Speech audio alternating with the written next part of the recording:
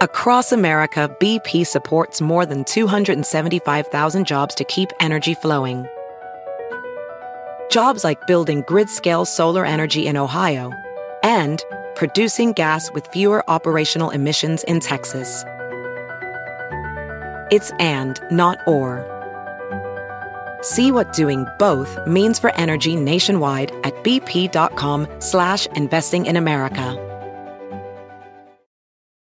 You might be right. It's simple, but something you almost never hear in politics today, with each side more concerned about scoring political points than solving problems. I'm Bill Haslam, a Republican. And I'm Phil Bredesen, a Democrat. We're former Tennessee governors, and we invite you to listen to our podcast, You Might Be Right. Join us and guests like Al Gore, Paul Ryan, Judy Woodruff, as we take on important issues facing our country. Listen and subscribe to You Might Be Right, a new podcast from the Baker School at the University of Tennessee.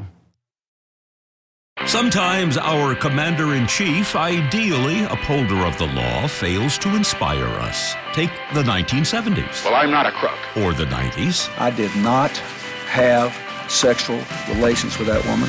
And now the 21st century. I'm an extremely stable genius. You're about to hear two attorneys make sense out of a legal system some say is a train wreck. Here are Royal Oakes and Connor Oakes. This is Too Many Lawyers. This is Too Many Lawyers. I'm Royal Oakes. And I'm Connor Oakes. And Connor, as usual, we've got three big legal topics to get into today. Number one, capital punishment. Why can't we get it right? We can't figure out the three-drug cocktail. We're allowing people to postpone their executions because they've developed a phobia, fear of needles. There are some challenges when it comes to the death penalty. We're going to get into that. And also, we're going to talk about presentism. Presentism, as I understand it, is the idea that, hey, let's judge the past based on the standards that we really are fond of today. And specifically, is the Bechdel test stupid? The Bechdel test being, when you look at a movie, you ask yourself, is it a good movie or not? Well, there's something to help you figure that out. Does the movie have two women talking with each other about something other than a man? Right. That's the Bechdel test. So we're going to get into that. And finally, is affirmative action about to end? On Halloween, the U.S. Supreme Court is having a hearing, oral argument in the big Harvard, University of North Carolina affirmative action case. It's funny, I heard a rumor that the justices were going to dress up that day because it's going to be Halloween. They're going to dress up like Methodist ministers. Ooh. Yeah, it'll fool everybody. Maybe they'll wear something, like a black robe and dress up and pretend to be actual judges instead of politicians, which is what they really are. Yeah, okay, so there's another way to look at it. Just, you're right there, as I've said many times on the podcast. I just love the idea of them all holding little gavels pretending to be judges. It's hilarious. It's adorable. I just want to take pictures of them and give them candy. And at the end of the episode, of course, we're going to have America's favorite game show, Guess the Verdict, where I give real live facts of a case to Connor, and he gets to guess who won the case. This one is the case of the ripped-off mom. Not the ripped mom, but the ripped off. She might be. Mom. Who knows? We'll see. Maybe she's really buff. It's very possible. All right. Before we get to solving the crime problem and solving the world's capital punishment problem, every problem. I think we've just heard the week's most unfortunate analogy, Connor. Uh-oh. You remember the story where Florida Governor Ron DeSantis sent the asylum seekers up to Martha's Vineyard. Good God, right? Yeah. And also to Kamala Harris's palatial vice presidential mansion in Washington, D.C. Yeah. And so, controversial topic. Some people say, it's that's what these sanctuary city people deserve. Other people say, DeSantis should go to prison for kidnapping. Sounds like kidnapping, two human trafficking. Yeah. Two different perspectives. Kidnapping by trick. But that's not what I'm wanting to raise here, because everybody's talked about that a lot here. To death, yeah. This is the world's most unfortunate analogy. Are you ready for it? Ready. Max Liefeld is a man who's a founding member of the Casa Venezuela Dallas Foundation. They help migrants. They help undocumented people in America. That's their cause. Okay. That's their calling. He did not like the idea that DeSantis sent these asylum seekers up to Martha's Vineyard, and he spoke out about it. You want to hear what he said? Uh-oh. Yeah. Quote, Florida Governor DeSantis sending asylum seekers to Martha's Vineyard is like me taking my trash out and driving it to different areas where I live and just throwing my trash there. Max Liefeld, friend of the undocumented. Now, that's not good, His Max. colleagues urged him to apologize, and he did. What was he thinking? Yeah, I mean, how does somebody get to a position of power and authority in a migrant advocacy group, if that's what his group really is, if he's... Oh, so you're a little suspicious. No, I'm not suspicious. I'm suspicious. You think this is Alex Jones wearing a sheep's outfit? No. I don't think he's secretly a migrant-hating, evil person or whatever. I think that organizations sometimes crop up and grow to such size, like private philanthropic organizations grow to such size that they have, a COO or whatever calling the shots, who's not really a charity guy at all, who's just kind of going through the motions and trying to make money for this organization one way or another, which, hey, you got to have janitors in the organization. Maybe they don't care about the advocacy issue, but you the mean people at the top... engineers. Sure. You need people who have no idea what's going on in this situation just to keep the lights on, but you also need people who care deeply about this, and you'd hope the people at the top care deeply enough about the people who are trying to help that they would just never think to make that analogy. That's just awful. Yeah, well, that's your explanation. I just think he had a brain fart. Could be. Yeah. Hey, people make mistakes. So, probably a great guy. The difference between Vice President Kamala Harris and Vice Presidential candidate Sarah Palin. I thought you were going to say Tim Kaine, everyone's favorite and most memorable Vice Presidential candidate. Even further in time. Here's the problem. The media, they've got Harris's back, but they certainly didn't have Sarah Palin's back. You remember Sarah Palin's comment, "I can see Russia from my house." Remember that one? Yeah. Now, as it happens, for the record, she never actually said that. That was Tina Fey. But the media never told you, that was just a joke by Tina Fey. Right.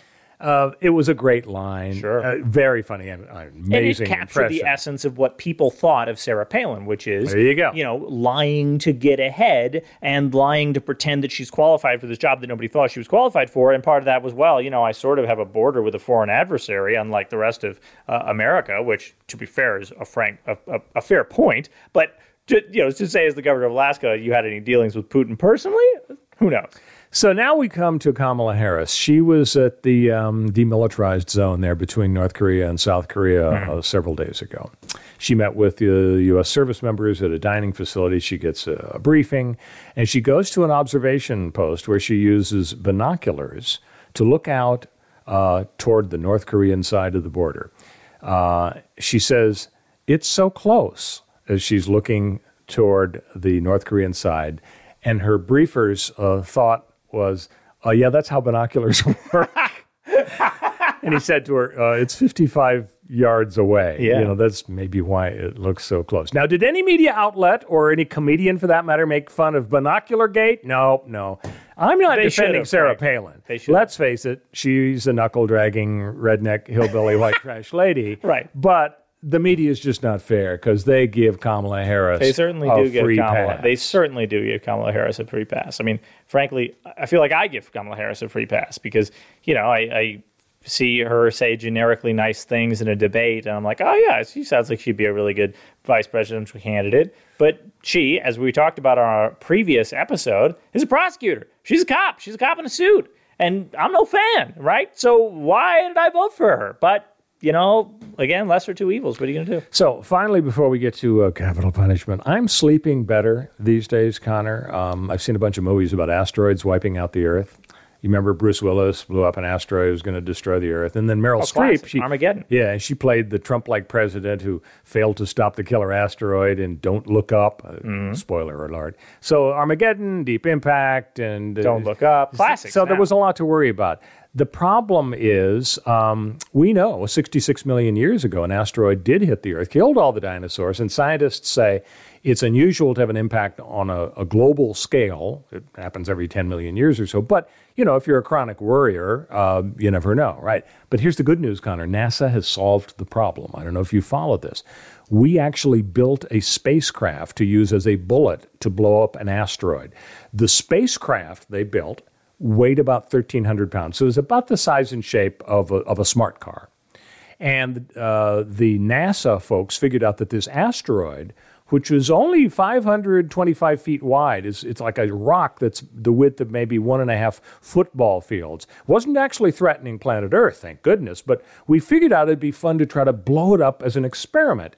And it was scheduled for 7 million miles from Earth several days ago. So the geniuses at NASA launched this smart car up toward the football field, and they got it up to 14,000 miles an hour. And by the way, to put it into perspective, 7 million miles away, it's 30 times as far away as the moon is from the Earth. And 7 million miles is about a tenth of the distance between here and the sun. Incredible. So the folks down here in NASA couldn't actually steer the smart car because it takes about a minute for the radio signals from between the car and the mission team down here to reach us. So they built an onboard navigation system that locked in on the football field, and up there 7 million miles away, the smart car had about an hour to lock onto the target, use its onboard thrusters, and make course corrections. And what do you know? It actually worked. So I'm sleeping easier. I am too. And by the way, a tiny little camera about the size of a toaster was built into the smart car, and it was triggered to release just before the collision so that it could sort of hover and like observe and like a drone and take pictures of it. Love it. That's one brave little toaster. We live in the future. Nice. Yes, exactly. Absolutely. That's right. So, the toaster is... It could be obliterated. This is the first good news we've talked about on this podcast since literally the first episode when we said we're a new legal podcast called Too Many Lawyers. That was good news, of course, for the listenership, and it's been all downhill from there. We should do more astronomical good news. We should do Royal and Connor's Happy Fun Hour. Yeah, so I've heard some shows over the years. It's the Good News Hour or the Good News Show. Yeah. Ratings were terrible. Oh, yeah, awful. Yeah. So when we come back, capital punishment, why can't we get it right? First, Connor's going to tell you how to rate and subscribe to Too Many Lawyers. Yeah, check us out on whatever podcast platform you prefer. That's probably Apple Podcasts, given how things work, but it could be any other. Stitcher, Spotify, Podcast Addict. Check us out, and when you look us up and find this episode, whether you found us on royaloaks.com or on any podcast platform, make sure to hit that button that says like or subscribe or join, and also leave us a comment. We read your comments. We love your comments. We like it when you leave us a rating. We appreciate it if you want to leave us a 1-star rating and tell us we stink and need to improve. Hey, that's constructive criticism right there. I could definitely use a shower. We'll be right back. BP added more than $70 billion to the U.S. economy in 2022. Investments like acquiring America's largest biogas producer, Archaea Energy, and starting up new infrastructure in the Gulf of Mexico. It's and, not or. See what doing both means for energy nationwide at bp.com/investing in America.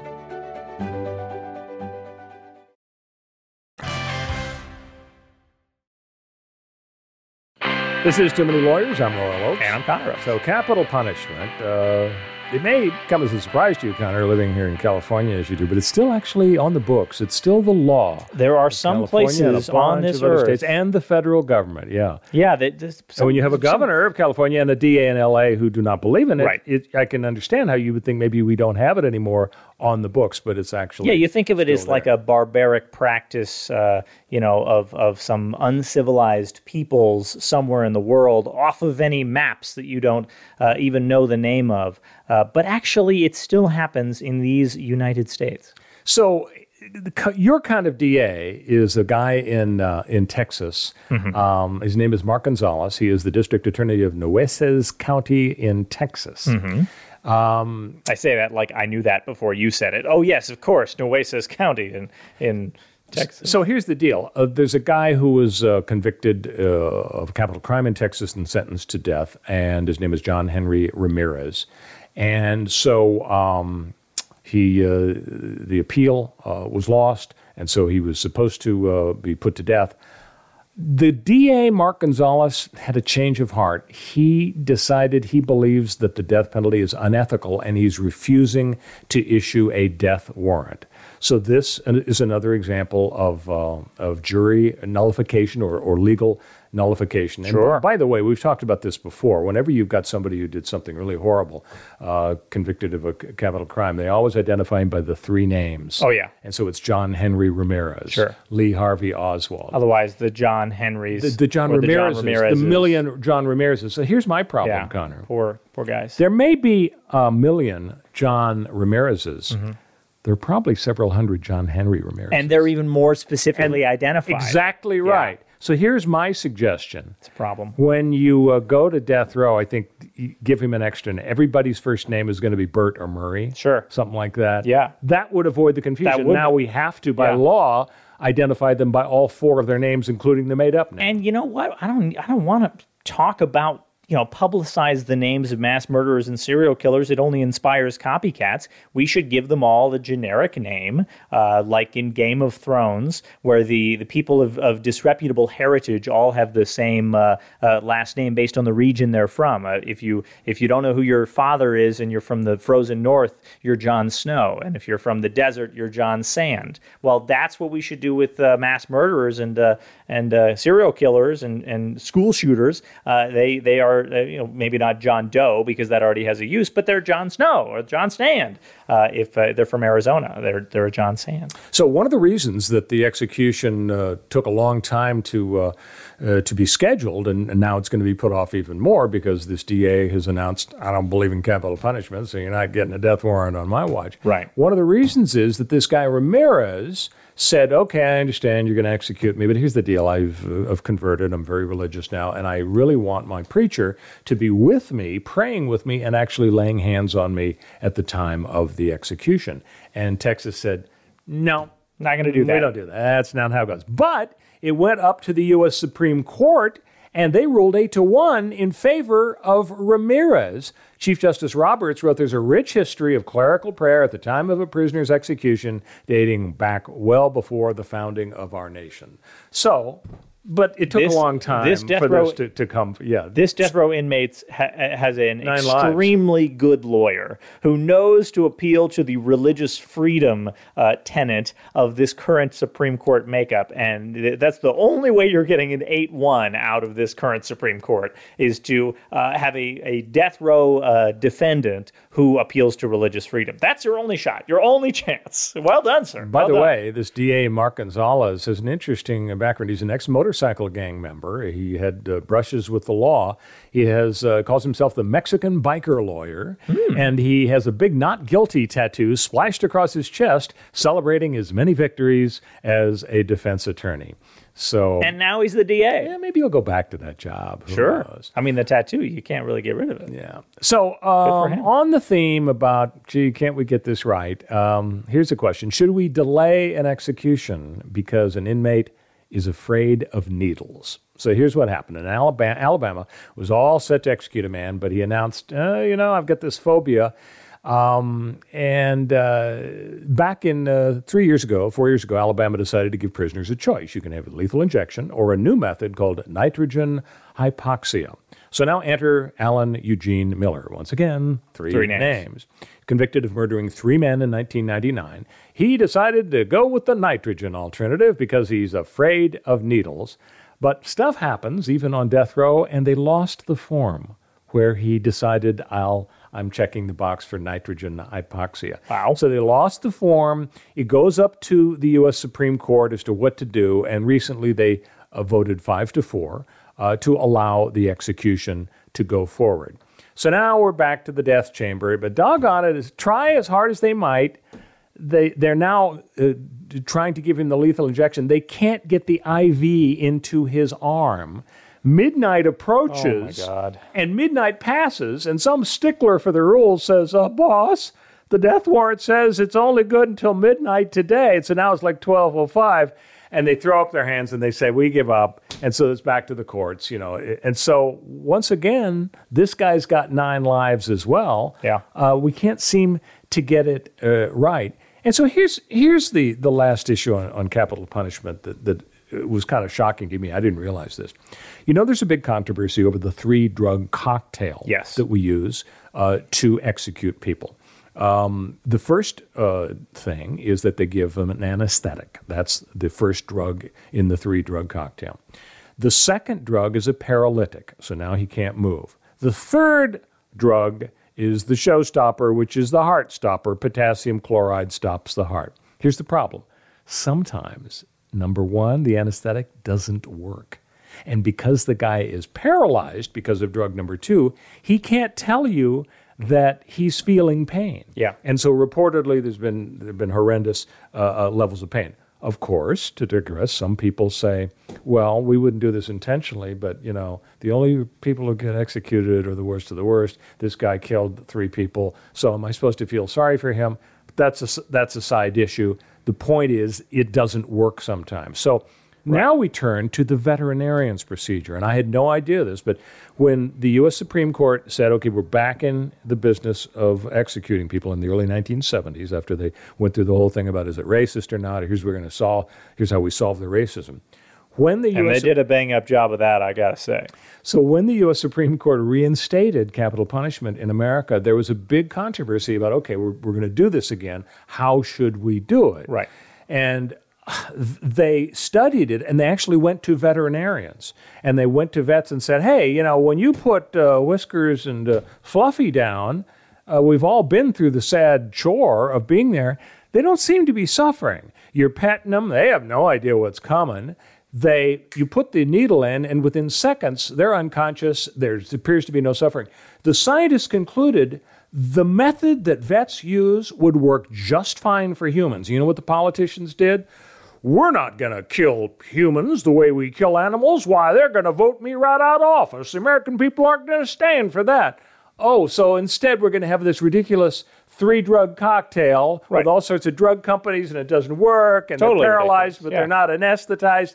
Why don't we just go back to basics and say, if the vets have a smart way of doing it, and Whiskers and Fluffy aren't suffering, but I don't have a whole lot of optimism that that's how it's going to happen. The question remains, why not a bullet to the brain, right? Why not any of these we've methods? done all of that. We've done electrocution. Yeah. We've done a hanging. We've done bullets. Right, but I think in Utah, people are allowed to choose the bullet. Yeah, and why not do, as long as we're doing something horrific and barbaric that society is repulsed by, why are we getting caught up in the notions of fairness or cruelty or the unusualness of the cruelty? Why do we have these tests and these standards? Because they are the worst of the worst. Well, blah, blah, blah. The reason why is because it is a horrific, barbaric practice that is in its death throes. That the American people and people generally, they feel it in their bones that this is wrong, that there's something bad about this process. And while it's easy to come up with easy solutions to tough problems, when your moral sense is fighting you, and when the nation is torn apart by it, because we recognize how horrifying it is, not just the false positive, not just innocent people that get executed, which they do, not just the disproportionate application of cruel, unusual, and actual death punishments on marginalized communities and people with disabilities and the people who are traditionally, unfortunately, the victims of this sort of carceral system. But just ignoring all the horrifying even if you knew you had the murderer, we still recognize that murder is not the answer to murder. We still recognize that it's morally bad and wrong for the state to be killing people, that they shouldn't do that there should be other methods to rehabilitate people, to show them what they did what they did was wrong, and to provide other solutions that don't involve just saying, well, eye for an eye, he killed, therefore I will kill. That is my answer for why this doesn't work. That is my answer for why we are consumed. That is my answer for why even the Texas DAs know the American people won't stand for giving this person the same drugs that we give to a dog, because they know this person's human. They don't deserve death. There is a moral status about this question. We should be asking ourselves morally troubling questions about why we're doing this and how we're doing this and whether we should be doing it at all. And because of that, they recognize even the most hardcore among their supporters has a twinge of morality. You're right. It's capital punishment is less popular. I think this surveys probably showed it was pretty steady at about 75% in favor of it for decades and decades. Mm-hmm. And I would say over the last 15 years, I think it's gotten down to more like 55%. But, this is kind of symbolic of the whole issue we have about progressivism and libertarianism and so on in general. The fact is, even in deep blue California, there have been votes in recent years upholding capital punishment. Yeah. That's the law. The U.S. Supreme Court hasn't gotten rid of it, although I think Justice Breyer, who just left the court, kind of toyed with the idea of saying it's cruel and unusual punishment. Right. A federal judge in Orange County some 10 years ago, who was actually, I think, a conservative presidential appointee, he came out and said, I'm dumping it. Now, he can't dump it. He can only do it in his own court because he's one federal trial court judge, not on a circuit court of appeals, certainly not on the U.S. Supreme Court. But he said, I'm dumping it because it's just cruel and unusual because you have no idea. If you wait 20 years or 30 years or 10 years, nobody knows, what really factors go into it, and it takes so long. Well, he was outvoted, shall we say. So it's still the law. Yeah. The fact that somebody or a lot of folks in America think something is evil, immoral, inexcusable, pitchforks, torches, let's do everything we can.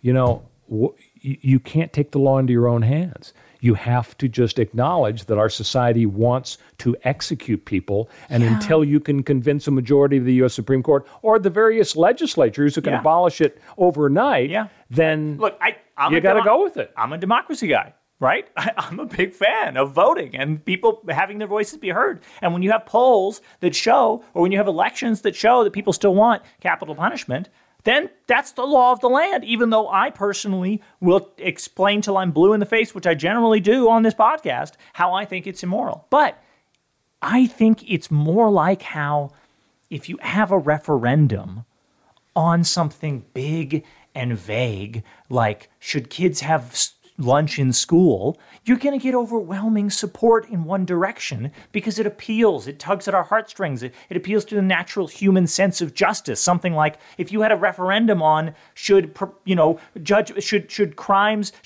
be proportional to crimes, that's going to be massively popular, right? And in the same way, if you say should the crime for murder be proportional to the the punishment for murder be proportional to the crime of murder, that's going to be massively popular. But let's get into the nitty-gritty. What does it mean? Have the debate and have the votes. But for my money, if a DA, knowing what the law is, says, I'm not going to follow the law because I personally am opposed to it, whether it's Gascon in Los Angeles or this guy in Texas, or if a governor like Gavin Newsom says, not on my watch, there shall not be a single execution. I think these people should be kicked out of office because they're not following the law. The laws passed by our representatives, the laws favored by a majority of the people. I mean, it's fine to have personal opinions. Quit your job and, become the CEO of an advocacy group and, get whatever changes you want, whether it's same-sex marriage or capital punishment. But your job is to follow the law, and these guys aren't doing it. I mean, I hear you. I totally get that. That being a totally separate issue from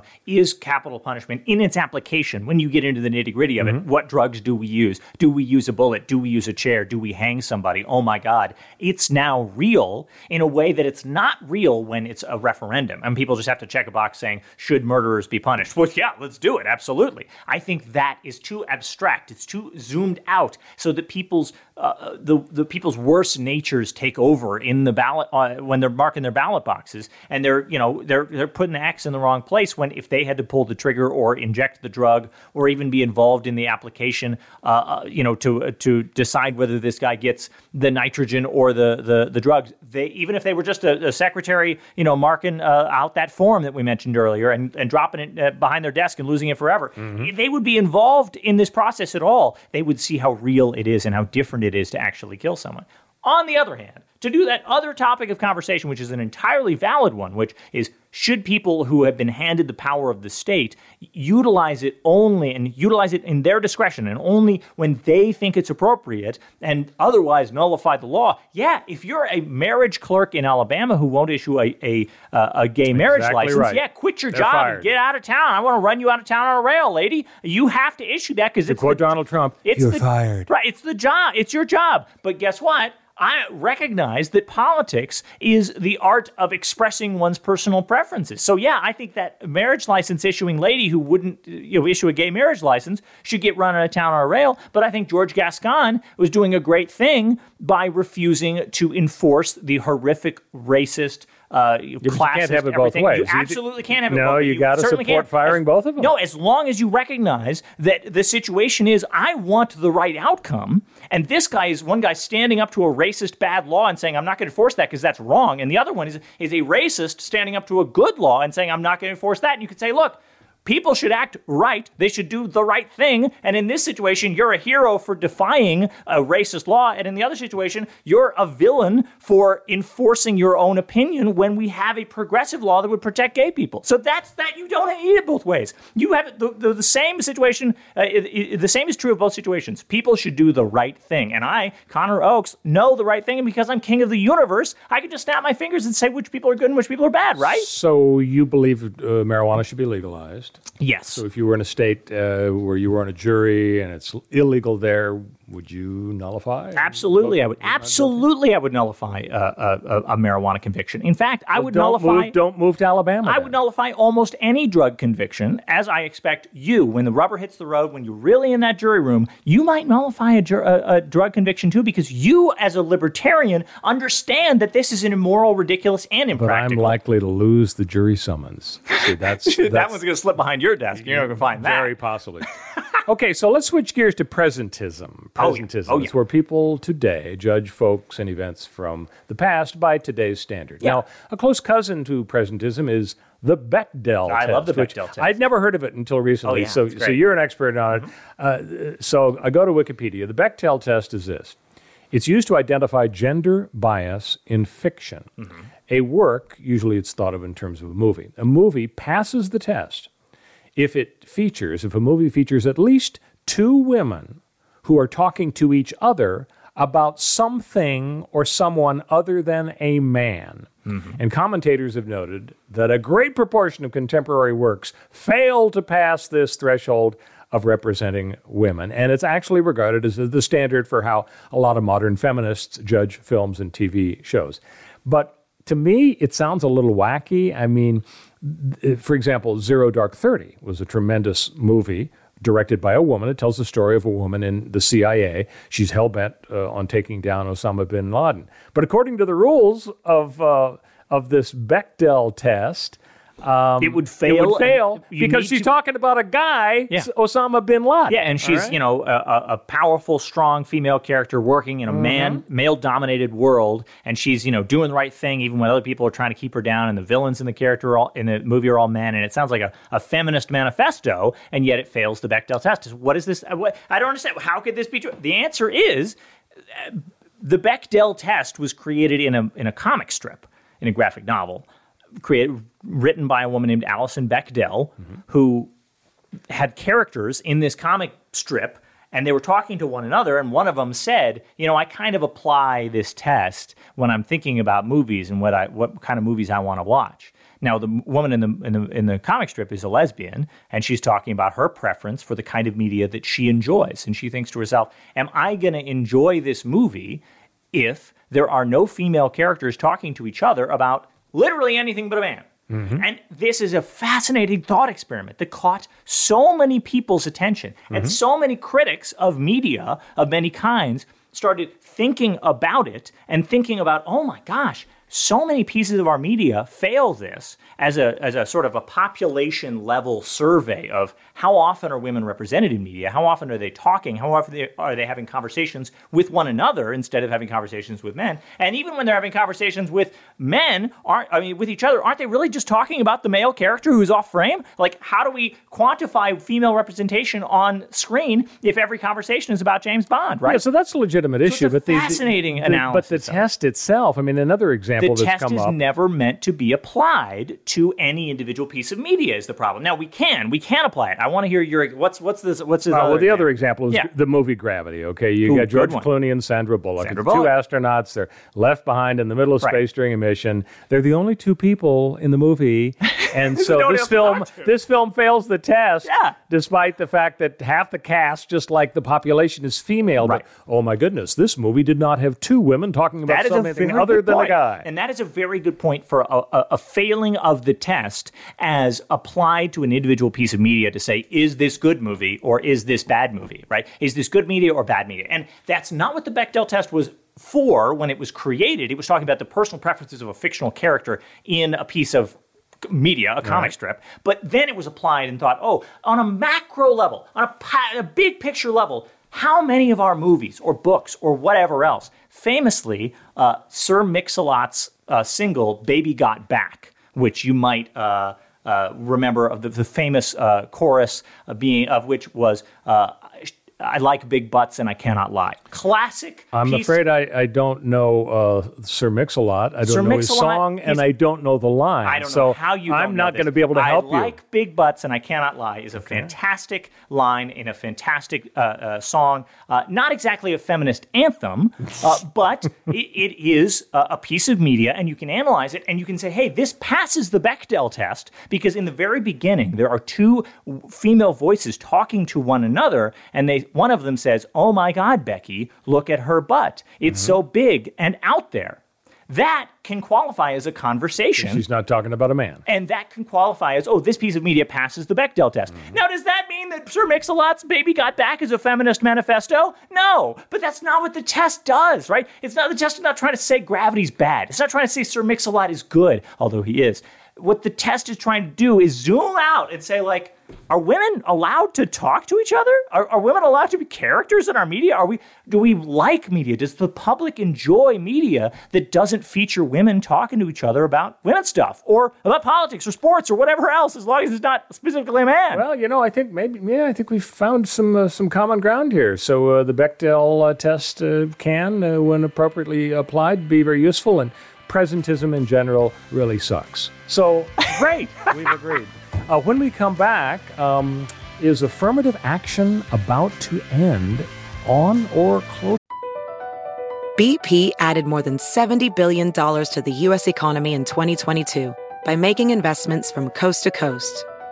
Investments like building charging hubs for fleets of electric buses in California and starting up new infrastructure in the Gulf of Mexico.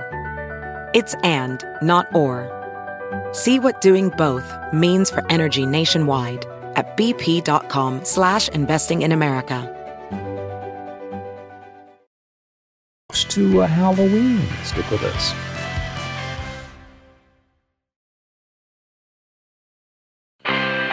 This is Too Many Lawyers. I'm Royal Oakes. And I'm Connor Oakes. So on Halloween, Connor, October 31, the U.S. Supreme Court is going to have an oral argument in a very big case about affirmative action. Supreme Court reversed Roe versus Wade. Will the same court dump affirmative action? There was a Wall Street Journal piece recently by Ward Connerly, a black man who was on the UC Regents for many years. He was born in Jim Crow, Louisiana, in 1939.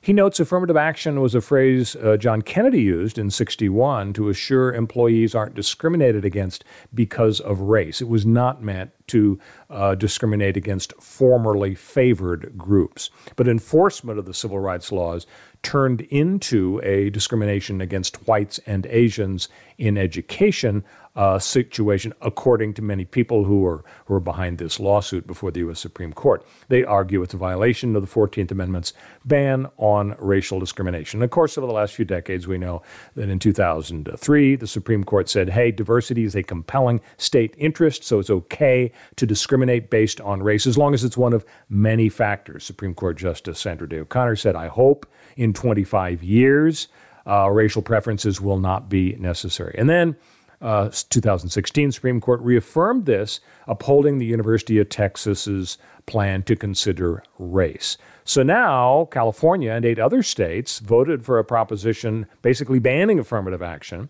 And now Supreme Court has agreed to hear cases against Harvard and the University of North Carolina regarding their admissions policies that do take race into account. Harvard says if we don't have affirmative action, the number of blacks are going to go from 14% down to 6 or 7%. Same basically thing with Latinos. So both Harvard and UNC won at the trial court and the Court of Appeals. But, Clarence Thomas and Samuel Alito, they've ruled against affirmative action in the past. Chief Justice Roberts famously has said it's a sordid business divvying us up by race, and the way to end racial discrimination is to end racial discrimination, period. So, you predicting that this particular Supreme Court is going to just pull the plug on affirmative action? Yeah, I think that this case is, yet another example where a bunch of pundits are, getting their airtime by going out and saying, well, it's just really impossible to know what these justices are thinking. We know what the justices are thinking. Both legal analysts for Channel 9 in Greeley, Colorado have said that. You're right. Great callback. Well, yeah. I hope everybody heard last week's podcast. The pundits who go on TV to say things like, it's just impossible to know, and there's a long-standing precedent that XYZ, you don't really hear many pundits go out there and say the truth, in my opinion, which is, maybe they're just not informed, but the truth is the Supreme Court has never really followed precedent.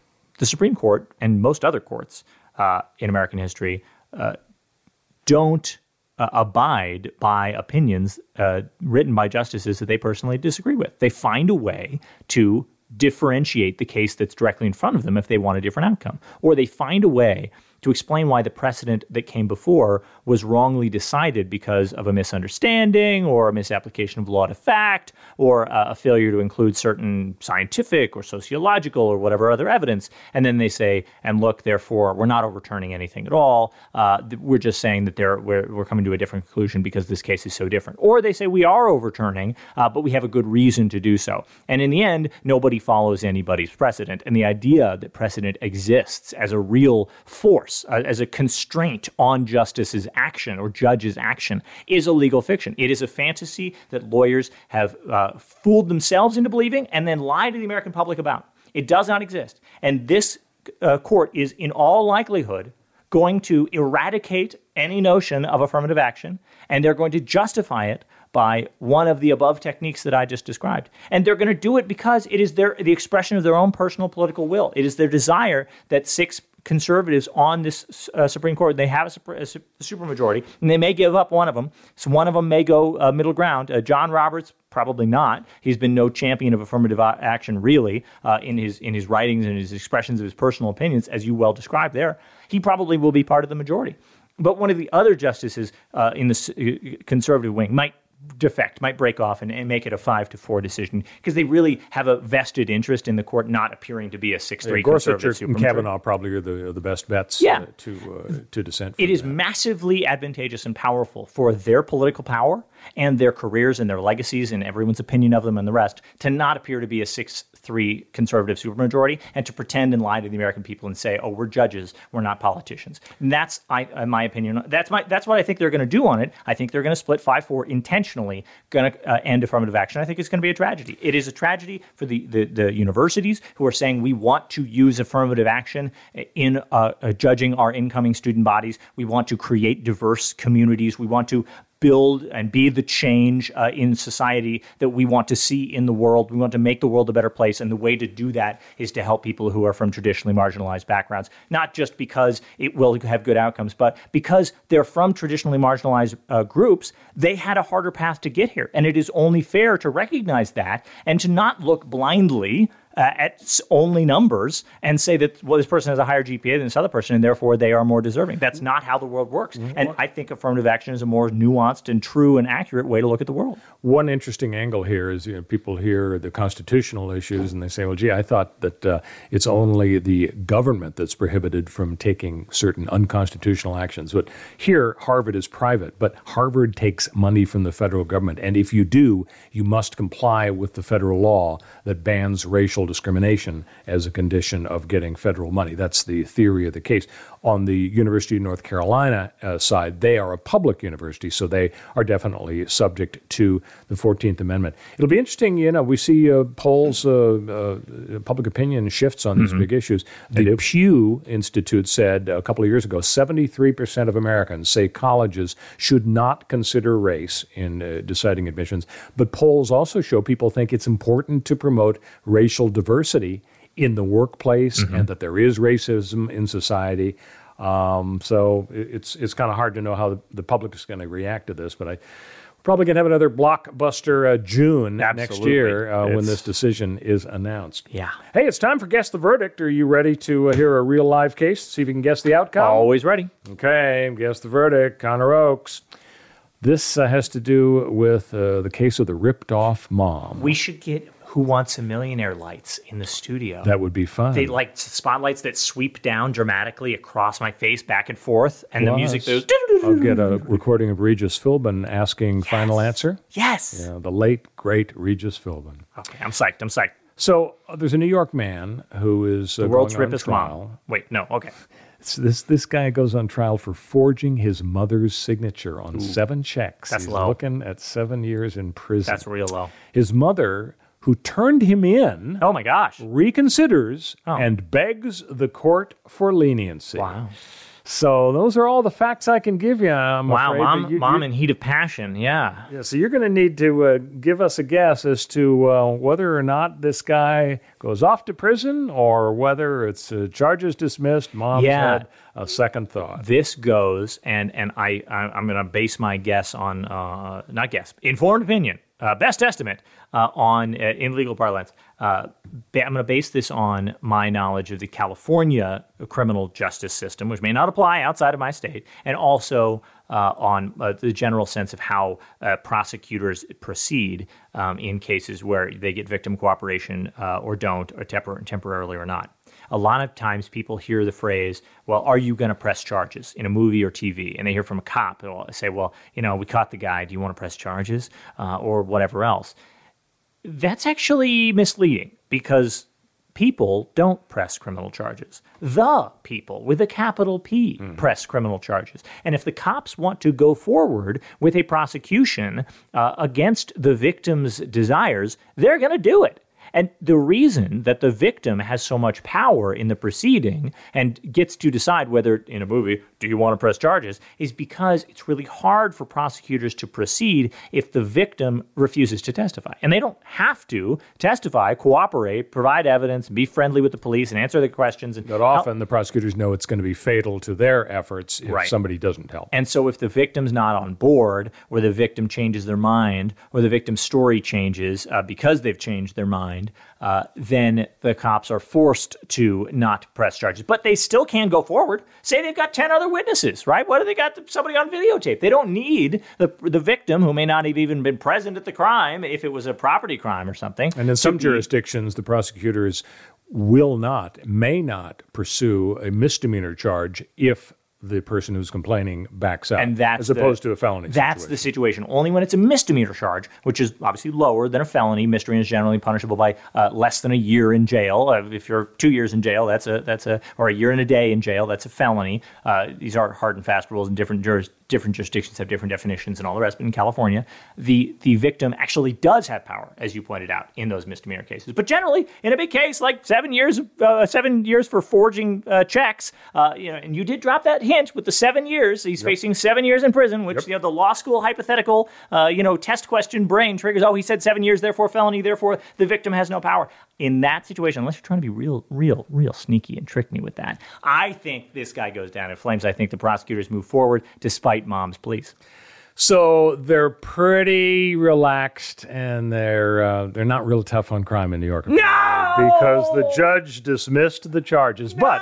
But here is something he added, and you're so sneaky. It supports with the 7 years thing. It supports your instinct. The judge dismissed the charges, but only if the man agreed to recite in open court Rudyard Kipling's poem, Mother O' Mine. Oh, my God. Now, how's that for tough love, okay? That's like going to Rahway prison for a month, scared straight. But, Judge, I have dyslexia. I don't care what you've got. You're going to read that poem out loud. I'm scared in this of poetry. Yeah, these judges, they got some ideas about what the law is, and that's what, in their courtroom, the law is. Probably a Cuomo horrifyingly appointee. That's my guess. Yeah, probably true. I'm sure next week you're going to make a gigantic comeback in... That's 2 weeks in a row. I've blown it. No, maybe 3. I don't even know. Your batting average is still way up there. It's way above Ty Cobb's. Thanks. Well, thanks, everybody, for listening to us bloviate, and we're going to do it again next week. You have yourself a wonderful week. See you again on Too Many Lawyers.